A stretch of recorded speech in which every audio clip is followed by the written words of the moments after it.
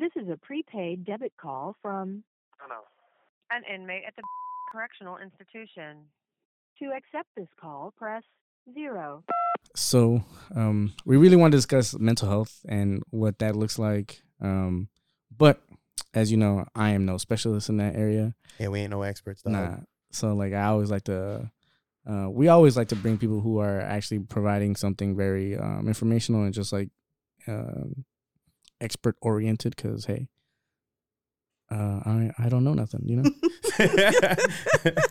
And so, you know, you guys hear that good laugh in the background, and so we want to introduce to you guys one of our very dear friends and someone that we do consider an expert in the field of mental health. And I'll let her introduce herself. My name is Kendra, and I am a counselor. She's a counselor. She's a licensed therapist. Is that correct? I am a licensed professional clinical counselor. Oh, That's wow. lit. I graduated, came back to Cleveland. I did community mental health counseling. So I was actually in people's homes doing counseling, some case management, working with, at the time, primarily kids and teenagers and then their parents. And then I went to a psych hospital, and that's where I was seeing my private pay Gotcha. clients. And now I'm back to working with like the Medicaid, Medicare population. So like low income, low resource. Right. Yeah. Gotcha. Okay. Yep. That's cool. So you've seen both sides. Yes. I mean, I guess since you've seen both sides of what that looks like, I guess what's kind of like what's a common denominator across the board, if there is one? So I'll say trauma, Mhm. but so there's what's called big T trauma and little T trauma. Gotcha. So big T trauma is like, you know, illness, right? Like somebody has cancer, somebody has died suddenly, you watch them pass, or you've been in a catastrophic accident, or you lived through like Hurricane Katrina. Like there was a lot of traumatized people that came out of that whole situation. Then you have little T trauma, right? Yeah. And that can look like maybe not in your household, right? But maybe you are really good friends with somebody and you see that they're being abused, like verbally abused, physically abused, whatever. And you take that on yourself. Like secondhand trauma. Right. Gotcha. People experience things in different ways, right? Yeah. Like I could be standing next to you on the street and we could see a car accident. And you might be like, oh, damn, like that's terrible. crazy. I hope they're okay, right? But I could see it and be like, oh, my God, I can just imagine being that person in the car and really feeling all of those emotions that person might be feeling, right? And so, like, we can have a completely different experience, Right. emotional reaction to that. And so a lot of people experience traumas that they don't even recognize, or like they can't call trauma because they don't know, they don't have the language to say like this is what this is. But a lot of people experience trauma and then that manifests in different ways. So like maybe it's, you know, I saw something in childhood. I started drinking at a young age. But all my friends drink and like that's fine. But then this continues and then this becomes a coping skill for me. So it could be, again, like the classic PTSD responses are, you know, like nightmares, right? Or hypervigilance, like you are in a space and you're just so on edge because you're fearing that something is going to happen, having those flashbacks. Like it doesn't have to be that response to be traumatic. Yeah. You know, and if I could for a moment, man, you know, I've typically always been someone that, you know, believed that I was strong, right? Like, you know, and when I say strength, I'm not really referring to my physical, but like I've always thought that I was a mentally strong person. There was a point in my life where I mistakenly, you know, or I just thought that I didn't have trauma.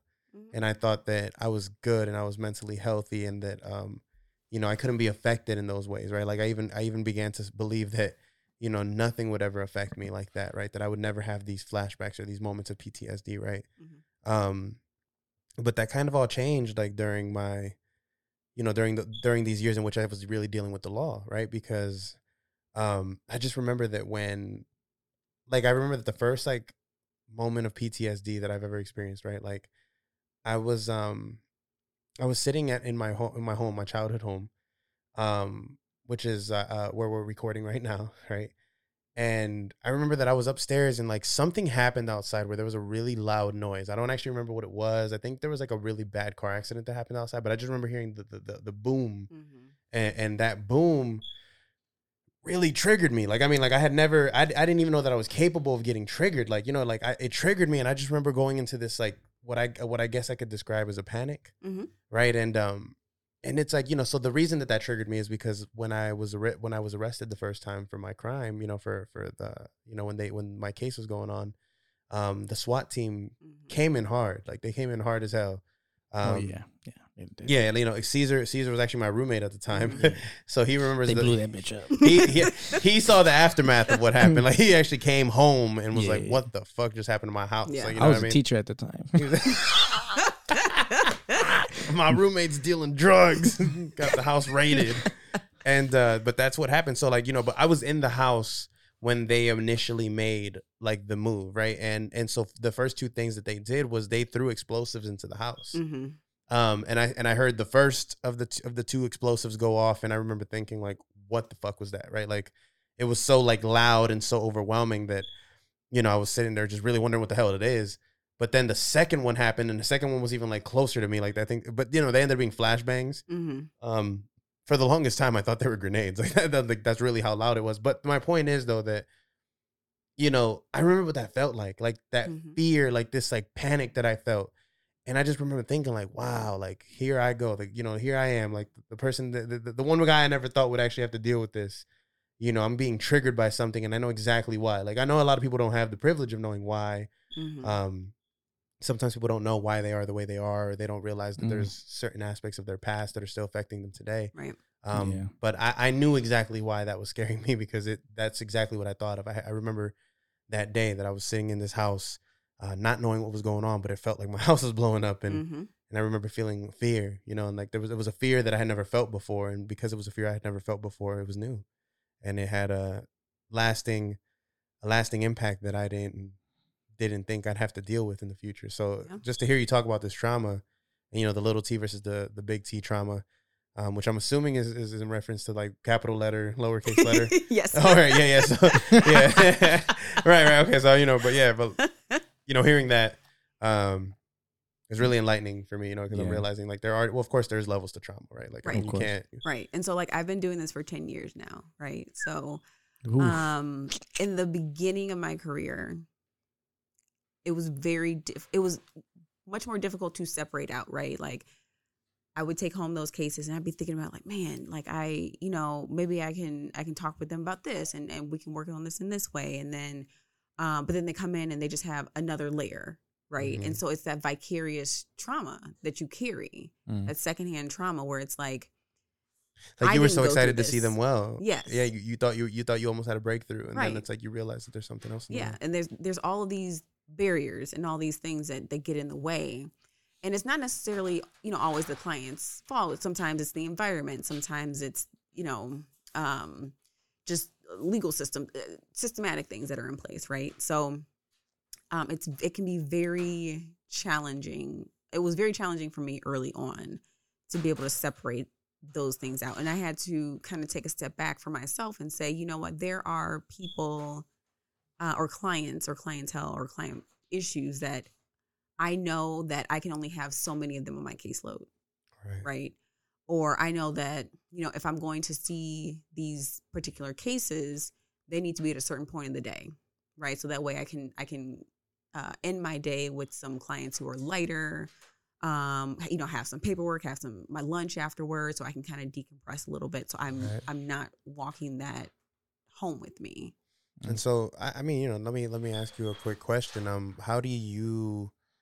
What are some self-care things that you do outside of therapy that maybe help with this? I mean, because of course I know that you're about to answer from the perspective of someone that's also taking on all of these things, but maybe your answer could help someone out there that's maybe dealing with their own stuff. Yeah. So what would you say are some of your routines or healthcare or self-care. things. Yeah. So more recently, I've started reading again for fun. Great. So I'm kind of on like a memoir kick. So I'm actually reading Billy Porter's book. Okay. Which is interesting, and he talks a lot about his own childhood traumas and like the way it's interesting. It's, I guess, looking at it from a therapist, but just the way that, again, trauma impacts people. Like you can suppress it, and then all of a sudden it's just like, oh, hey girl, I'm here. Yeah. So I've been reading a lot. I do yoga. I watch a lot of Netflix and things. My current binge is Scandal. Okay. Because it's just so over the top and crazy that that was a good show. I was like definitely keeping up with it for a while. Yeah. Like the first 2 seasons. I stopped watching it. Once she got with the president, I'm just she was always with the president. Yeah, but she kept going back. I was like, I'm going done. back. I didn't like that. I'm like, fuck I'm this done. white guy. Not for real. I was like, yo, not you. Oh, come on. But yeah. Anyways. So yeah, I do that. I had been cooking a little bit, like doing like home cooked meals from, like, I learned how to make Alfredo sauce. Like that was something that from scratch. Yeah, from scratch, which is super easy. But I had been buying it in the jars all these years, just like, this is heavy cream. Yeah. I got you. Sees the chef over here. Everyone, I hear you. So that's something as well. I try to be a little physically active. Like, I have a dog, not that large, but my dog is big. My dog is a little beagle, and like I'll go out, I'll walk with him. So it sounds like you were doing, like, I won't say simple, but like things for you. Yeah. Like it sounds like things that like you either found enjoyment or trying to find enjoyment in doing something new or something that you weren't actively doing prior. Well, some of that you might be doing some prior. Of it, yeah. And I think a lot has to do with like, kind of prioritizing what you want to do. Exactly. Right? Because maybe there's it's like picking up hobbies. Yeah, picking up hobbies and like, also figuring out like what it is that you want to do and then just kind of executing. Simple things that make you happy. I did want to ask you, Kendra, what would you say is the let me word this the right way.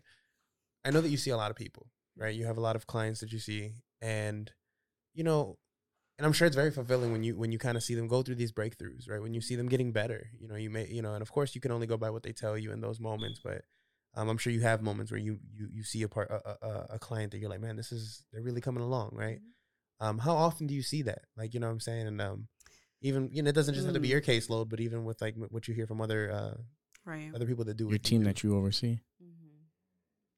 That's a good question. And I'm asking for the people who I'm asking this for the people who may have their reservations about therapy, or who maybe think they don't need it. Right. Right. Because in my opinion, I think everyone needs a little bit of therapy, at least, right? Some of us need a lot, some of us need at least a little. But we've all dealt with things that kind of affect us going forward. So anyways, that I'm asking for them. Yeah. So I think success is relative. Of course. Right. So, and I think that we see a lot of successes on a daily basis, with the caveat that not everybody is going to look at this as a success. Right. So for a person who, let's say,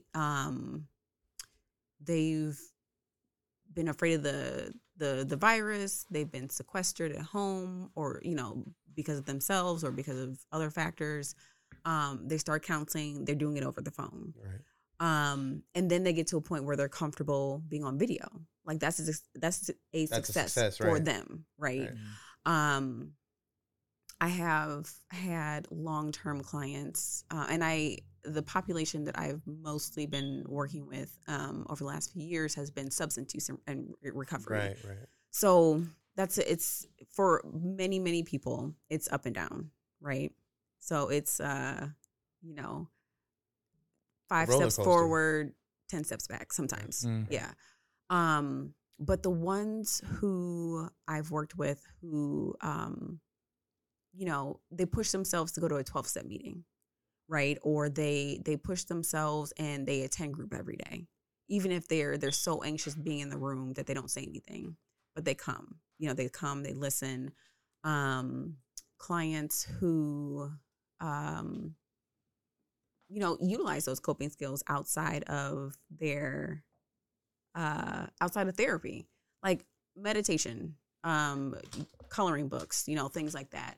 It doesn't always have to be, oh, you come to 15 sessions and we've resolved this issue and great, now we're going to send you out the door, you're healed. Like, it doesn't, success and healing doesn't look like that. It's, people think it's this linear line, but really it's like a roller coaster. You know, there's ups, there's down, there's loops, there's backs, there's forwards. Can't be predetermined. Yeah. And it all depends. Like, what are you coming into therapy for? What are you looking for? Because again, that can't be defined by me or anyone else. Now, I can, as a therapist, I can help you to say, like, these are some things that we want to focus on. We want to focus on bringing down your anxiety. We want to focus on, instead of drinking 5 days a week, maybe we cut back down to 4. You know, you want to address some childhood issues with your parents. You want to work on communication with your significant other. Right. You know, the small victories. Right. The small victories. Right. And so what I'm hearing, and correct me if I'm wrong, is that although those victories are relative to the individual that is experiencing them, in most cases you feel that it does work. Yeah. Every day. They're milestones. Yeah. That makes sense. Yeah. There is one, look, before we like start closing out, because there's one thing that I do want to address. The reason we brought her on is because, you know, I think you had mentioned scrolly notes. No, like the one thing that as men we know is like, yo, men don't really seek out mental health. And that's kind of like one of the main things or topics that I want to touch on, is because like it seems to be easier, or like women are more inclined to look for help. Men aren't really like wired to look for help. If anything, they are helping, you know. And I guess from your perspective, like, from the men that do come in, I mean, I don't even know how to ask this, but like, I mean, I'm sure it's helpful, but like, what's the trend? Yeah. What's the pattern that maybe you're noticing with these men, right? Considering the fact that, you know, and mind you, we spoke to Kendra prior to this, right? But I remember Kendra mentioning something along the lines of, you know, you've noticed that men tend to come in over like a certain, like an actual one event, right? Like time. One specific event that like, you know, like I think you even mentioned the idea of like, I just broke up with my girlfriend. Right. And it's really screwing me up. Right. You've noticed that women, on the other hand, come because like maybe everything is just overwhelming. They're going through a lot. It's more general, or not more general, but it's just more. Would you say that more women encompassing? Yeah, exactly. Like, you know, that women come in with a more encompassing idea of like their mental health, while men, on the other hand, are like, this one thing is really messing me up. Right. So, first, it kind of goes back to, I think a lot of times it goes back to just the way that men are socialized to communicate, right? Like, don't cry. You know what I mean? Don't be too soft. Don't, you know, whatever. So from a very, very, very early age, boys that grow into men, you know, they're socialized to believe, I can't show my emotions. I can't talk about my emotions because that makes me weak. And if I'm weak, then I'm a target, right? Whereas women are encouraged to, right? Like, get it out, girl. Yeah, talk about it. Like, you're hurting, you're sad, you're whatever. Go ahead and talk about it. Like, talk about it with your girlfriends, talk about it with your teacher, talk about it with your mom, your auntie, you know, whoever. Right. So from a very, very early age, that separation already starts to happen. Right. So as boys become teens and become men, even, I mean, and y'all could attest to this better, like looking back at, you know, middle school or high school, how many of y'all, either of y'all, had conversations about like, you know, damn, I really like this girl, but I'm not sure, and you know, she's playing around with my heart, and I'm just never. Yeah, exactly, right? So see, that's the problem, Caesar. Hey, man, look, I didn't set the rules. Bro. I didn't set the rules. I was just a victim of them. Right. Yeah, no, for sure. But like, you know, girls, on the other hand, you know, we sitting in the classrooms, we passing notes back and forth, like, you know, really diving deep into these feelings. He kind of winked at me, I think, but maybe he was just blinking. Like, did you see him do anything? You know what I mean? Like, you know, it's funny. Guys, on the other hand, instead of passing notes, we'll just look at him and give him the thumbs up and make this silly ass face like, I'm in there. Go for it. And That's it's a it. fail. You ever seen your boys fail? Fail. You're like, yeah. She ready. You know, I feel like as a guy, things have always been more general, right? Like I was never too big on expounding on something or like. When you really said tugging my heart, I was like, yeah, that ain't never come that's to my not really mind. Conversation. Yeah. Like that doesn't come. And you know, sense. and I gotta say, man, like, you know, and this is gonna be this perspective is just mine, and Caesar, I think, can attest to this. But like being Latino men, you know, like, of course, I know that this is the case in a lot of cultures, right? Like you could say the same thing about you know, your Slavic men. You could say the same thing about black men. You could say the same thing about you know, Russian men. Like, you know, like these guys. I mean, you know, these are just to name a few, but overall, like, guys have this really toxic, right? Like, you know what I mean? Way of looking at the world.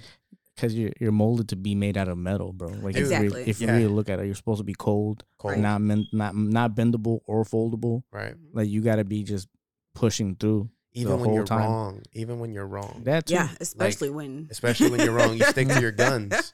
You know, like, I experienced this as a kid. Like, I remember, like, as a kid, not only were, like, the men in my life raising me to be this way, but so were the women. Like, I mean, like, my mom is, you know, love her to death. But even she was like a big, like, listen, boys don't cry. Right.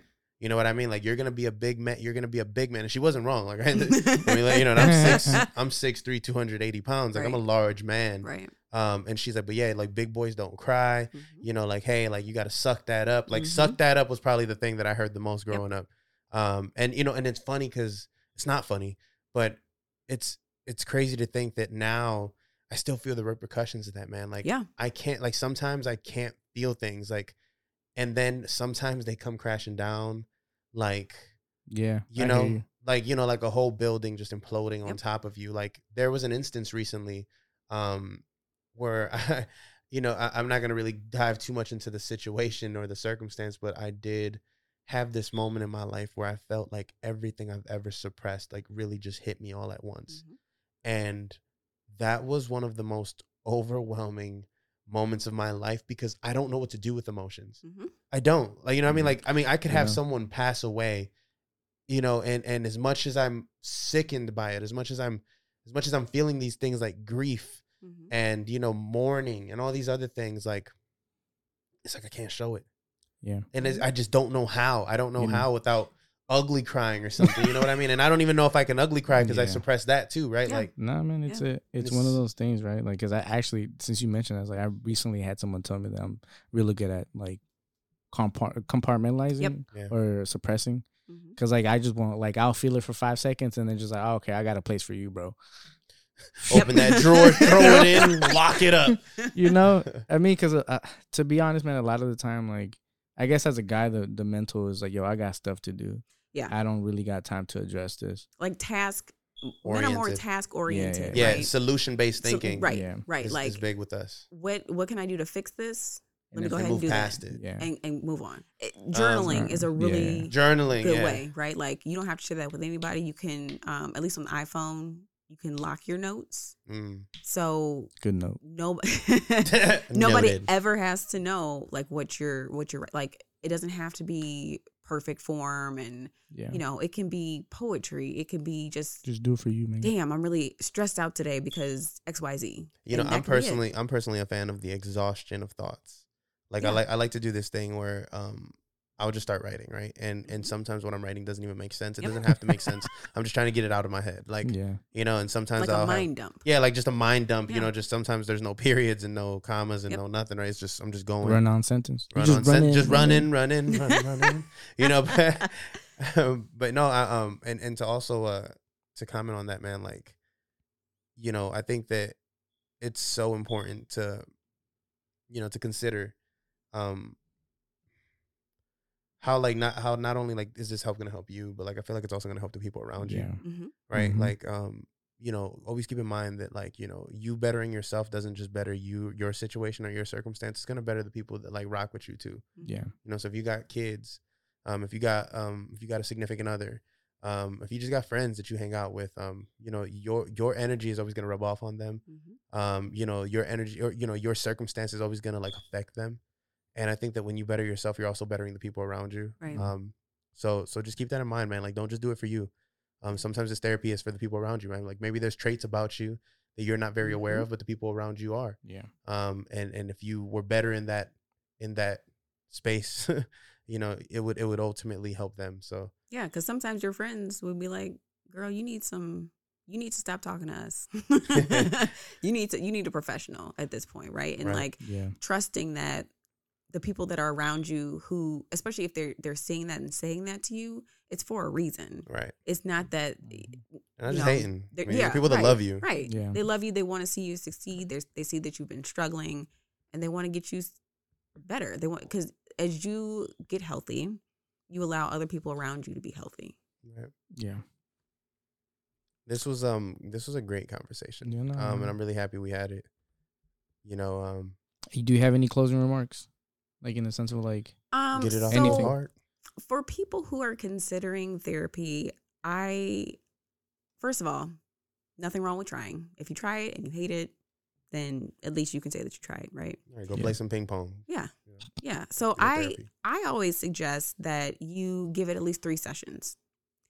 The first session and maybe the first 2 sessions are always going to be like more of an intake, right? So like they're just the therapist is asking you questions about your childhood and you know, your family history, what brings you to therapy. So it's not really, you're not really getting into much of anything, right? In the first, definitely the first session, probably, and maybe sometimes into the second session.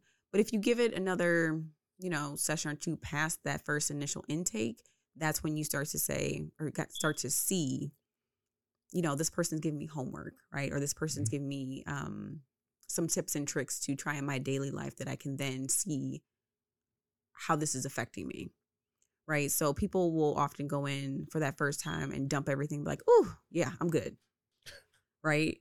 But you haven't learned anything. All you've done is just tell your story to someone. And that, for a lot of people, is cathartic and feels good, and they can go on, and some people can be fine for the rest of their lives. And then other people can be like, "Man, like, I probably should have kept up with that." And then, you know, they'll come back. But, so give it a few sessions.